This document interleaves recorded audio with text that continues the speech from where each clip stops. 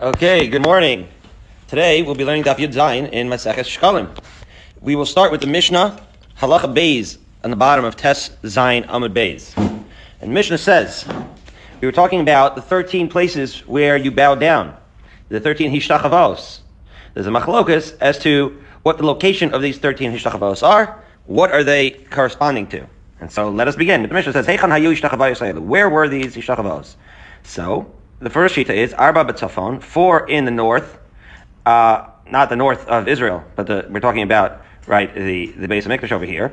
So in the courtyard of the Beis Hamikdash, you had 4 in the north, 4 B'Arba B'Darom, 4 in the south, Shalosh B'Mizrach, 3 in the east, and Ushtayim B'Marav, 2 in the west, B'Marav, Keneged Shlosha Asar Sharim. So that's the first shita. The first shita is that it corresponds to the 13 gates.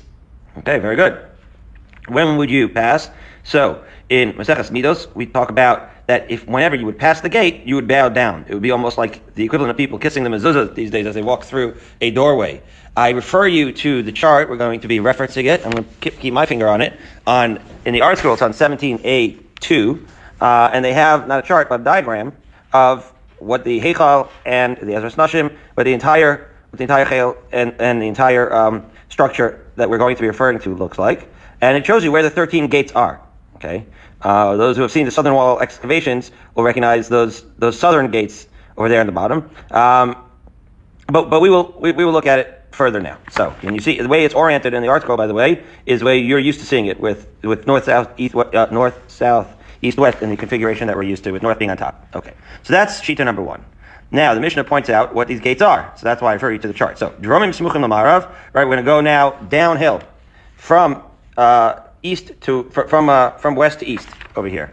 So going east downhill, starting from the southern wall. So Dromim Smuchim Lamarav, which means when you're southwest, right, starting from the west are first Shar HaElyon. So when I say we're going downhill, I mean the topography of the area over there goes downhill, such that the Kodesh HaKadoshim, right, what we call the western wall, would be over there between gates 12 and 13, right? And so it's that wall around it. Now that was very, very close to the Kodesh HaKadoshim, right? If the wall that we went to in Yerushalayim was the eastern wall, it would be further from the Kodesh HaKadoshim. So really, as we know, and as we'll see more, and we're about to learn, right, Maseches Yuma, a lot of the things that we're going to be discussing today are going to be clearer in Maseches Yuma, because here, as we know, a lot of it is a little bit unedited, so it's a little bit harder to understand, but in Maseches Yuma we'll go over some of it, and other Maseches too. But anyway, the Kodesh HaKadoshim is not far from that western wall. Okay, and I'm pointing that out because really the way the Beis HaMikdash is situated, that western part is on the highest elevation. That particular mountain, right, the Har Bayis, is so situated that the topography, right, obviously the floor is flat, right, but it's the highest elevation is on on that western side. Anyway, that is the reason why that first gate is called the Shar HaElyon. It's called the Shar HaElyon because technically that is the highest topography over there on the westmost part of that southern side. Okay, the next Shar is the Shar HaDelek.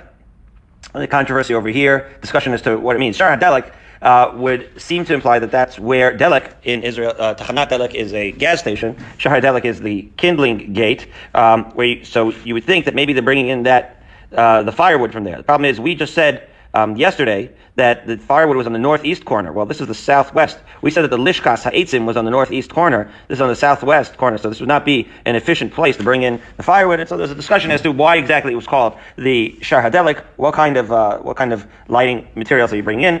Be that as it may, that was the name of that Shar. The next one's called Shar HaBechoros. That makes more sense, that you would bring in Bechoros there because that is actually near the area where you were actually sacrificing the firstborn when you're making those particular korbanos. Then the next one is then the next one is the Shar HaMayim. We're going to talk a lot today about the Mayim. Okay, the Gemara is going to discuss why it's called Shar HaMayim, but that is Shar HaMayim. The Mishnah itself teases it. It starts with Lamanik Shemo Shar HaMayim. Why was it called the water gate? Shebo Machnisin Sluchis. When? So as we arrive at Zayin B'Aleph, the Sluchis of the Nisuch HaMayim B'Chag. Right? When you have on Sukkos, we have the Nisuch HaMayim. The Nisuch HaMayim was literally what it sounds like, the pouring of the water. Right, we have the Simchas Beis HaShoevas on Sukkos. The pouring of the water was part of the korbanos of Sukkos, and you would bring a flask of water, right, and pour it into bowls sitting right by the Mizbeach at the southwest corner. This will be discussed when we talk about Sukkos in Masechah Sukkah. But because that's in the southwest corner of the Mizbeach, and you'll see when you look at the chart on 17A2, you see that sure enough, the fourth gate is right up against that. That is a very efficient design, very ergonomic design, where you're walking in through that fourth gate and you find yourself at the southwest corner of the Mizbeach, so you're right near the bowl. That's a good thing because, right, you're carrying the water and you don't want to spill it, and it's heavy, so you don't want to be like schlepping it all the way across to the wrong place. That's a good placement for that fourth gate. Okay, so the Rabbi Eliezer ben Yaakov says it's called a nisuch. It's called the gate of the Mayim for a different reason. Rabbi Eliezer ben Yaakov says bo hamayim mefachim, that it is through that gate that the waters trickle. The asidin liyos yotzin mitachas miftan habayis.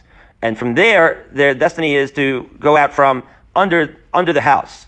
Miftah habayis, the threshold of the house, the edge of the house. So this is something that we're going to be spending a lot of time discussing. What is that water? Where is it coming from?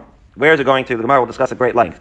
The first shot, because of the construction, as you can see, because of the construction over here, the first shot makes a lot of sense, right? You're walking in, and that's when you're doing the Nisuch HaMayim. Why are the cholak on that? I don't know, but there is a lot of discussion as to this water. Don't worry, we'll give it its due time as we get into the Gemara very shortly. But that's the first four gates. Now, opposite those four southern gates, now we have in the Mishnah Leumasan B'tzafon Smuchim B'Ma'arav. Opposite those southern gates, we have in the north, right, the following gates. Now we're still going from right west to east, but now we're on the top over here on the north. So gate number 5 is going to be the Shar Yechanya. The Gemara will discuss this was the Galus of Yechanya. That's the Shar that they took him out of. So what's interesting about that is that was done right at the Churban, right? It wasn't called Shar Yechanya throughout the, right, not during the first Beis HaMikdash it wasn't called that, because that was at the end of the Beis HaMikdash, of the first Beis HaMikdash that they were calling it Shar Yechanya, right? Then Shar HaKarban, right? So the Shar where they're going to take out the Korban, or bring in the Korban rather, right? Why is that specific one the one in the Korban? Because that's where the Kodshei Kodashim were brought in. Those offerings were brought in through there. Okay, because that was adjacent to where, a little bit closer to where they were going to be brought. Although that could have also been placed if it was only for that reason. You'd have to go through the actual daily rituals of the day to see why that would be a good placement. The Nisuch HaMayim one is more obvious. Okay, then Shar HaNashim. So that's gate number 7. Where were the women going? That's not near the Ezras HaNashim. Aren't they coming in from as you look at the design? Aren't they coming in from the east side? So why is the 7 called Shar HaNashim? So there were certain times where the women would come in from that direction.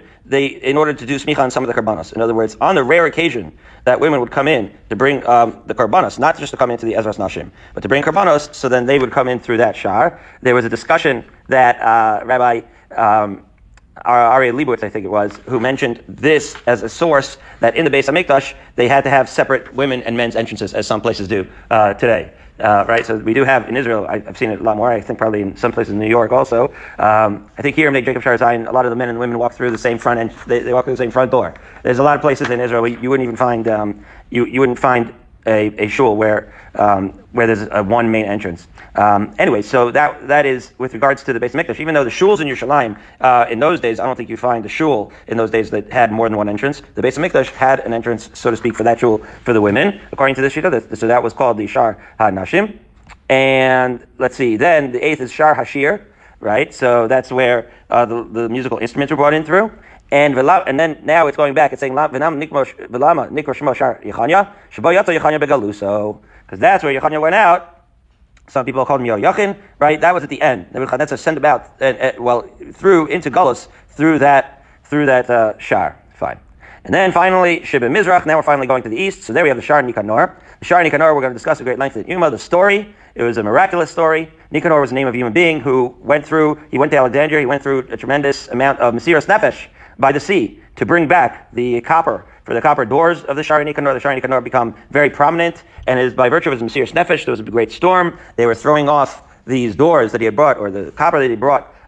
They were throwing them overboard in order to survive the storm. But he said, for the first story, the first door they threw overboard. The second one, he said, you know what? If you're throwing this door overboard, you're throwing me with it. I went all through the trouble of getting it. It's for the Beis HaMikdash, and it is for that Mesiras Nefesh that the storm subsided, and then Nikanor was spared, as was his door. And then when they got to port, they realized that the second door, or really the first one that they threw out overboard, had miraculously followed them as well. And so when those were installed, they were installed with great fanfare, and they were always named for this person Nikanor as a sign of the Mesiras Nefesh for Avodas Hashem for the Beis HaMikdash. And so that was the Shar Nikanor. And then it points out also V'shnei Pishpishim Hayulo Echad Mimino V'echad Mismalo. In this case, Pishpishim is little doorways. for the Shar Nikanor. Okay, and then right, so that's you see over there that it's 9 and then 10 and 11. The Shnei Pishpashim account for another 2 gates. So there's 2 gates within the gate of Shar Nikanor. See the prominence of the Shar Nikanor, right? It's going in from the Ezra Nashim into the main area over here, right in the front. You know, as people enter in from the east, it's front row and center, the Shar Nikanor.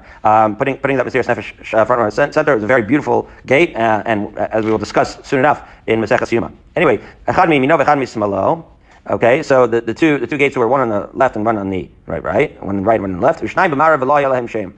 And for whatever reason, the 2 on the west, as you'll see, 12 and 13 on the chart, so those do not have a name. Okay, so they don't have a name. And there too, you see that they're off to the side, right? None of them are exactly opposite the Kodesh HaKodashim, and that was so designed so that when you walk out through those gates, you're not actually turning your back, right, to the actual Heichal and Kodesh HaKodashim, and so that was the reason they were so designed, okay? So now we have the beautiful gates surrounding this area, and that is where we have the 13 Hishtachavos. Fine. So now we get to the Gemara, and the Gemara says, Masnisin Abba Yosef ben Yochanan. That whole Mishnah that we discussed, as we mentioned, is one Shita. The Shita is that the 13 places where we bow corresponds to the 13 openings. The Amar Keneged Shloshas Ha'Sha'arim. Beram Karabanan Shiva Sha'arim Hayu Ba'Azara. But according to the Rabbanan, there are only 7 gates to the entire Azara. So amazingly, there's a machlokes as to what the design was. And the Rabbanan hold that there weren't 13 gates, as we just pointed out. And so some of these gates don't exist according to the Rabbanan. Okay, so the question is then, so if that's the case, so where do we get 13? We know that's a fixed number. We know that there were 13 ishtachavos. What's not fixed, what's a machlokes, is how many gates. Right? You would think that we knew for sure what the template, right, of the Beis Hamikdash was, and we wouldn't, and maybe we would have machlokes how many different places we would bow down. That's not the case. It's the opposite. We happen to know that's a fixed number. We know that there were 13 ishtachavos. The thing that's not known exactly is the construction design, how many gates there were. So according to Abba Yosef ben Yochanan, it makes sense. There's 13 gates and 13 ishtachavos. There must be that's where they bowed down. But according to the Rabbanan, that there were only 7 gates. So what did the 13 ishtachavos correspond to? So the Gemara answers, like we learned in the Mishnah Midos over there, that this is a totally different thing. In the Hashmonaim time, they made 13 breaches, right, in the fence called the Soreg. They made 13 breaches as they breached into the Beis Hamikdash. Shepratzu Malchei Yavan, right, as we know, the Yavanim nifritzu halai, right, the Yavanim, they broke through. V'chazru gdarim b'nei Hashmonaim. And then when the Hashmonaim successfully drove out, right, the Yavanim, they were able to fence it up again. V'gazru kenegdan shloshes reish tachavos. And then, based on that, they said, you know what, we're going to have 13 areas where we're going to bow down corresponding to those 13 breaches. So that in those sections, it is in those sections that people would bow down as a show of a Akaras HaTov, to the fact that they were able to fight off the mighty Greeks at that time. Okay. Now getting to the water, 13 lines down in Yud Zayin Amud Aleph. Ksiv. Well, we have a pasuk in Zechariah. It talks about the water that will flow out from the Beis Hamikdash in the end of days. I should preface this by saying that this is either a straight up allegory, perhaps there was no water at all, but even if there was actual water, the water itself is symbolic, right? In other words, certainly it's at least symbolic, even if there is water. But even if it's not water, it's an allegory. What's the allegory? Well, just to say it outside first, there was a trickle of water that came out from the Beis Hamikdash area and spread out to the entire Yerushalayim. As we'll see, the Psukim described as they get bigger, as they spread further and further, by the time it gets out to the streets of Yerushalayim, it's like this giant ocean. Okay, it's a beautiful sort of analogy. If you say Mayim is Torah, right, the analogy of Mayim to Torah, it actually goes out very thin, and just from a little bit, it spreads and spreads and spreads until it just takes over the entire world with the ripple effect. So of the Beis Hamikdash, that's how great that ripple effect, that the cold Mamad Akkad that came out of Yerushalayim would affect the entire world. So let's look at these psukim. So the psukim say the following: It'll be on that right day, at the end of days, that a spring of water would come out of Yerushalayim. Tani. So the Brisa said, describing the stream, the following: Right. Again, this is symbolic. It emanates from where? Kodesh HaKodashim, right? That's the highest concentration of holiness. I might have to say the TJ story if we have time. This beginning, okay, so I'll talk about it, but let's just say I had a friend from orthodontic school that came to visit me in Israel and asked me, he was not Jewish, but he asked me, he went to all the Christian sites and he says, what about the wall? I said, we just daven there. And then he came back and he said, is there a concept that there's a higher level of holiness, or the presence of God is more concentrated by that wall? And I said, I guess so, because he said, when I went to the wall, I felt like my whole life flashed before me, and I felt God was like with me, and I never felt like this. I didn't know what was going on. He was taken aback. He had felt some incredible kedusha somehow when he went to the wall, and he was totally unsuspecting. He knew that it was a holy place, but he had no idea what it was supposed to represent, and he somehow sensed the holiness of that place. That was always something that stuck with me. This idea that he could feel it because he was sort of like open to it. Maybe the fact that we know that what it's supposed to be, we already could build barriers, but if you feel it and you're open to it, you can sense it. So that is where it emanates from. There, so the truth is, yes, there's a source. It's 17a2, right? From Kodesh HaKadoshim emanates that source of Kedusha. And then ad haparochas karnei sila v'chilai just means the antenna of the types of snails. In other words, a small, tiny snail, obviously, small, very tiny stream, right? Like the width of the distance between the two antennae of these snails. And then parochas has mizbeach hazav k'karnei chagavim. You go out through the parochas, you get a little bit to the mizbeach hazav, and it's like almost imperceptibly a little bit wider. Karnei chagavim are the antenna of locusts or cicadas as they were. The Yama calendrical coincidence as it gets a little bit wider. And mizbeach hazav ad azaras kechut shel shesi, right? And then from the mizbeach hazav and it gets into the courtyard, it's a little bit like the thread of a warp, which is yet a little bit thicker. Azaras ad miftan habayis kechut shel Arv. The Shesi and Arv, apparently the woof was a little bit wider than the warp. I don't know if you knew that. So as it goes out to the Miftan Abayis, the threshold, that's as we mentioned that terminology in the Mishnah, that's the threshold over there of the house, that is going to be a little bit thicker. And from that forward, it's as broad as the mouth of a flask. I saw the ArtScroll note says that when we get to Yuma, the Ben Yehoyada, which is Birnbaum's favorite, right? He talks about all the allegory, the Malbim, the different symbolisms of this stream of water that emanates from the Kodesh HaKadoshim and gets imperceptibly, but in fact a little bit wider as it goes out. Okay.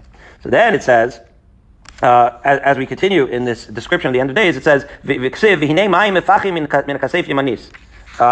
And then we say, the pasuk says, the water was trickling from the right side. Okay. Because that's what it says in the pasuk. It says, a man left to the east, and he had a measuring rod, right? Kav biyado, and then he measured 1,000 amos and led me across the water, ankle waters, which means that once you left the threshold of the base of Mikdash, if you go 1,000 amma from there, right, again, also the symbolism we talked about in Maseches Eruvin of these denominations of 1,000 amos, 1,000, 2,000 amos, okay? You go 1,000 amos, you're at Karsula, you're until the ankles, okay? You go another 1,000 amos out, now you're up to knee deep waters, which means that, right, the analogy here is, the literal meaning would be that if you go 2,000 amos outside of the base of Mikdash, you'd be in water, right, knee deep, okay? Adbir Kaya. You go another 1,000 amos, now you're 3,000 amos away, and you're up to your up to your waist. You go out by the time you're 4,000 amos away, which is not even that far. You're already at a river that you can't cross. I feel if you're running even a cruise ship wouldn't be able to pass it. It's so big. Okay, my time of it's adir lo yavrena, because that's what the pasuk says, that Yerushalayim in future times it will look like Venice. Lahavdil elf alfei avdalas. There's going to be rivers and channels, a boat so big that even a massive cruise liner couldn't cross it. Why? Why can't they cross it? In other words, even an ocean liner can literally cross the ocean. What's going to be so difficult to cross? Ki ga'u hamayim mei sachu. Because the waters are going to swell so much that it's going to be like an impassable stream. What's mei sachu? Mahu sachus? Milashut. It's so strong that you can't swim across. Okay? So, again, you're talking about the allegory, most likely the symbolism of Torah. In other words, this little kol d'mamad daka, whatever it is that TJ was able to hear, that he was somehow able to block out the noise due to his tamimus, we were not able always to hear. That noise just ripple effects, and as people internalize the Torah, it has a tremendous effect on the outside surroundings. That's the most I think simple way to understand this allegory. And there's also a beautiful concept here. What's this sachu? So we're going to say, first of all, the water represents Torah. Sachu has a double meaning, as we will see. But sachu can mean swimming. We talk about schiyah meaning swimming. It also can mean sicha. Right? It can also mean talking in Torah. And so swimming in the waters is an analogy to talking Torah and the cumulative effect it has. Okay. So now, Amar Rav Chuna, what does the word sachu mean? Amar Rav Chuna, ba'asrin kar l'shiyata sachuna. In our place, they called shiyata, which is swimming, schiyah. That's what we also do. We call swimming schiyah. Okay, and so just supporting that with the pasuk, Ufeiras yadav b'kirbo kasher yifareis hasochel lischos. Wow. Okay, when you have a pasuk talking about the destruction of Moab, so the pasuk says that you stretch out your hands like a swimmer doing whatever the crawl. Right, as we know, you reach out when you swim, so that's lischos. The Gemara asks, "Ma'u lischos?" But what is the meaning? Amar Rabbi Yossi Rabbi Bun, "Mayin demismalin ba'alma." Right, the water that's spoken around in the world. So that's interesting. This is what I mean when I say you have the double meaning. Right, right? Mayan de mismalin. Mismalin also milah, right? Speaking. So it's water which is spoken about in the entire world. Or you could say schia or sicha. That's where that analogy goes. Okay, next save. We have a pasuk, right? The pasuk continues in Zechariah, and it says, "Vayomahu yeh makar niftach lebeis David leYosher Yerushalayim lechatas ulenida." And that day you're going to have a spring opened up for the Beis David, for the chatas, and for the nida. What does this mean? Rabbi Shmuel bar Nachman b'shem Rabbi Yonasan Beis David, right? That Yoshvei Yerushalayim.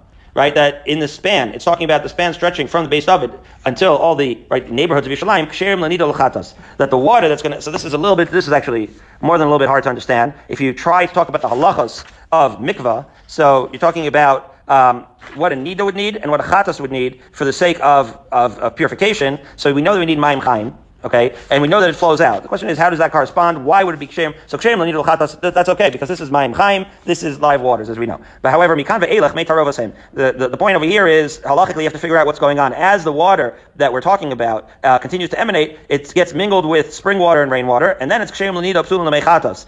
Right, the mei chatas is the purification water. So the mei chatas also has its own has its own halachos, and so apparently it'll be rove rainwater once it gets to the point of where it's a little bit further out. That is brought out in I saw that in a note, because the Mefarshim discuss why would it be kosher l'nida. So it'd still be kosher l'nida because mostly it's mayim chaim and rainwater, which is for mikvah purposes kosher. But for the mechatas, it would need to be more mayim chaim than rainwater, and perhaps that's why it would be possible mechatas. Okay, or a different interpretation. He agrees that for all that flowing water until it gets to the neighborhoods of Yerushalayim is going to be kosher water. Those are called water of slopes. The slope is too steep, and it's moving too fast. And once that water moves too fast, that is against that already is possible. Lenida ulachatas. Then it's possible both for nida and chatas. Okay. Now more discussion of the spring in Yechezkel in the end of days as follows. He said to me, the waters go out to the eastern Galil. Zeyam shel Samchu. That's referring to it. The water is going to go all the way out till the Sea of Samchu. What is the Sea of Samchu? It's a storied. This used to be a famous one. It's on the northernmost part. It's like a 20-minute drive north of the Kinneret, and it used to be a famous river and that a famous sea. Today it's mostly drained out, but that was Samchu has other references in Shas. But anyways, that was how far the water went, and then Vayardu al ha'arava, and it descended all the way to the plain. Zeh Yam Shel Tveria. So the plain, if you ever went to that's the Yam Shel Tveria is the Kinneret, what we call the Kinneret today.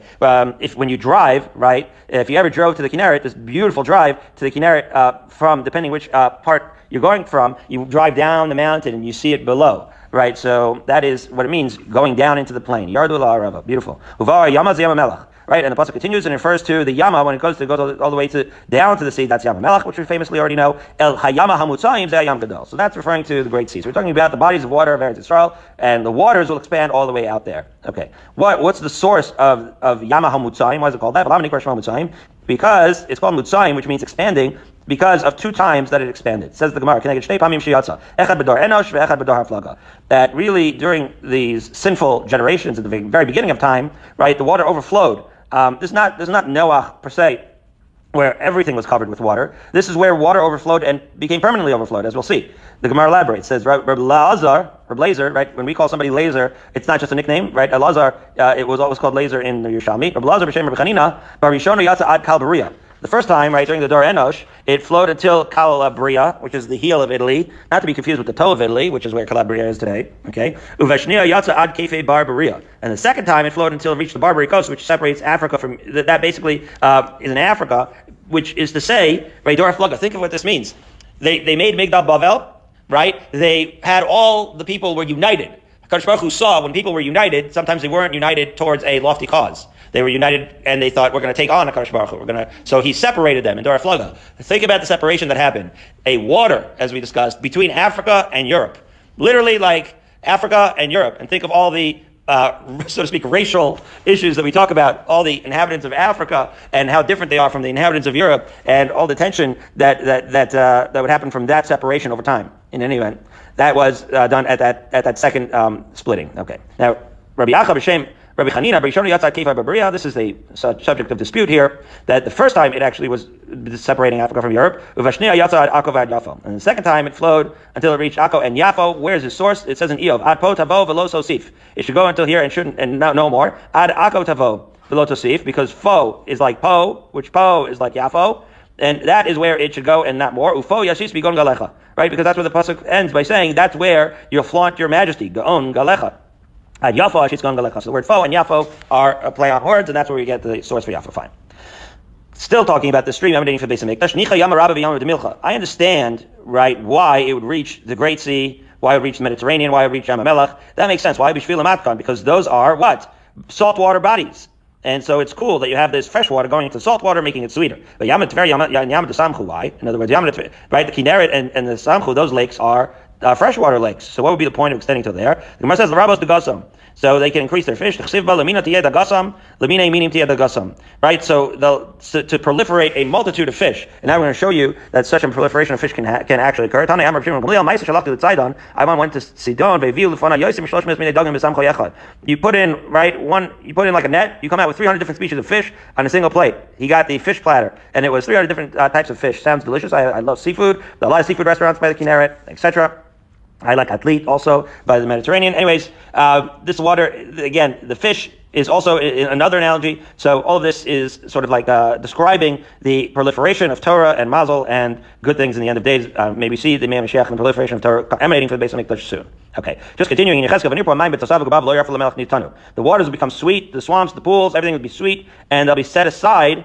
Set aside for salt. The Gemara asks, so what's going on here? They'll be set aside for salt, they'll become sweet. Are we talking about fresh water or salt water? So the Gemara answers, no, Malcolm who? Ushmo lo yarafu. That was the name of the place. The name of the place was lo yarafu. And that's why it's called. It doesn't mean that all the waters would be salt. In other words, the salt could be produced where it was salty, but the other waters, the fresh waters, will not become salty. That's just the name of the place. Okay.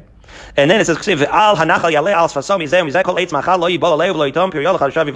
along the streams that will lead to all kinds of, again, fruit, tree production, a leaf won't wither, fruit won't give out, and by its months, by months, it's going to yield new crop. What is this by months? The Gemara is going to analyze that aspect. Typically, it takes 6 months. That's the grain cycle. And the tree cycle is annual. When we get to Lasid Lava, it's going to be a quicker cycle. Just 1 month for the grain, and 2, it's still going to be the same ratio, 1 to 2, but it's going to be 1 month for the grain, 2 months for the trees, bada bing, bada boom. Because it says in the pasuk that it's going to be by its months, it's going to yield new crop. Chadashav is plural, 2 months. Okay. Right? The Lamzeh agrees. Now it's 6 months, and and the trees are annual. Nobody disagrees with that natural physical reality. What's going to happen in the end of the days where things are going to turn around faster? The actual nature is going to change. Right? Twice as fast as the previous Shita. That's going to be just a half a month for the Trua and a full month for the Ilan. But however, his source is, rather, that in the days of Yoel, there's a book of Joel.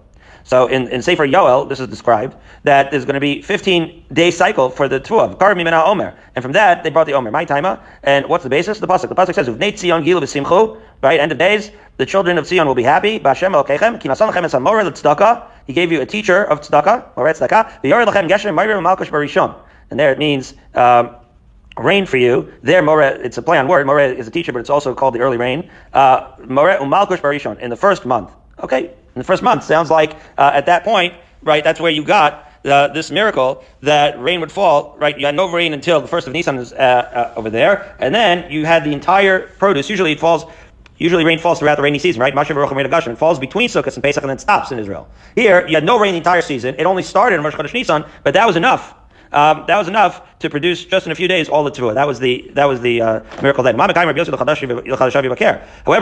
shita Rabbi Yossi means that it's only 1 month, but chadashav is plural. So how do you answer that? The Gemara answers, no, it just means within each month. That's why it's plural month. Every single month you'd have this crop. The cycle would just be monthly cycle. Amazing. Okay, and so it's amazing how fertile everything will be in those days. Fine. So now, furthermore, in the pasuk, the end of the days of Yechezkel, you'll have leaves for healing. You could serve as a food for 2 people. Usraf mizona, and the root means food. Okay, that's what Alei L'Trufa means. Rav Shmuel, they said something else. They said they had an opinion that it had either the upper peh, which would be like an appetite, or the lower peh, which would have to do with digestion. Either way, it would be very, very healthy. Okay. One said, no, it could open the mouths, the womb of the akaros. Those who are barren would become fertile. And the other one says, those who are mute will start talking. Amazing miracles that will happen in those days. Okay. Fine. 5 lines up. We're now going to continue about the more with regards to the gates, right? To L'Masam B'Tzafon, right? You also notice in Yerushalmi we don't really have a lot of 2 dots, so this would be like a 2 dots moment where opposite, right, the southern gates we have in the north, as we said. So we say, you'll find that when Nebuchadnezzar came up to Israel, this is the beginning of the end, he was on the outskirts of Antioch, right, to the north. That's where his base was, which today is like southern Turkey. The Sanhedrin came out to meet him. He said that you were here to destroy the base of Mikdash. You can imagine this dialogue. Also, you know what? I brought the king. I put Yochanan here. Bring him to me. And then I'll go. So they went to Yochanan. They said, Nebuchadnezzar asked for you. When he heard this, he knew that was the end.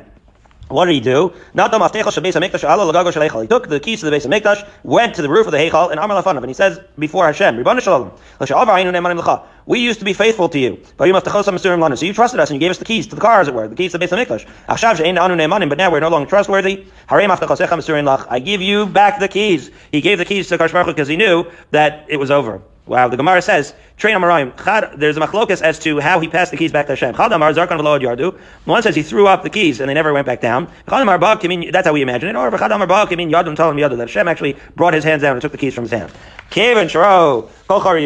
As we turn to Dynamite Bays, when all of the noblemen of Beis Yehuda saw this, tragedy, you can imagine just how incredibly depressed everyone was. Remember, all the Jews in the world live in Eretz Yisrael. The entire vision was to leave Mitzrayim, as we just celebrated, and to build this base of Mikdash, as they did, and to live happily ever after. This was the end of the innocence, and so they couldn't handle it, and they actually took their lives by jumping off the roofs. Although and that's actually in the Psukim.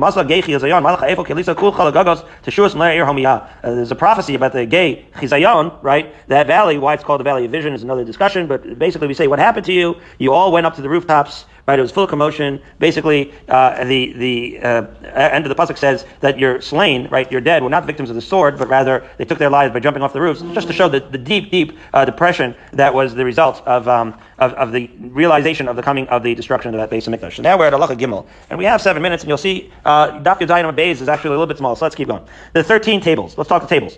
We'll continue with the tables tomorrow, but we'll get started here. There were 13 tables in the base of Mikdash, right? We already said that in the first Mishnah that there were 13 shtachavos. Now we're talking about 13 tables.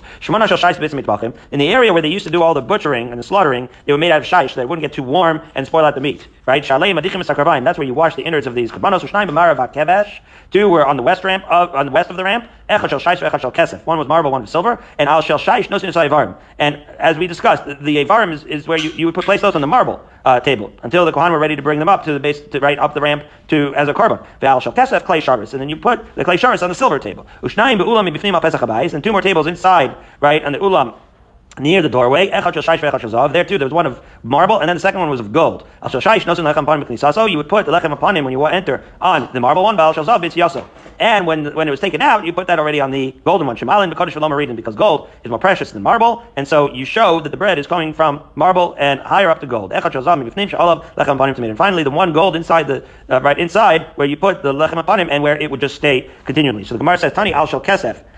We said that we put the lechem upon him on the marble table, but we have also a brisa that says that you put him on the silver table. So what's going on? So the Gemara says, Rabbi Yosef b'shem Shmuel, Rabbi Yitzchak explains, Rabbi Yochanan used to quote this name of Yochanan, Leis kan shel kesef. No.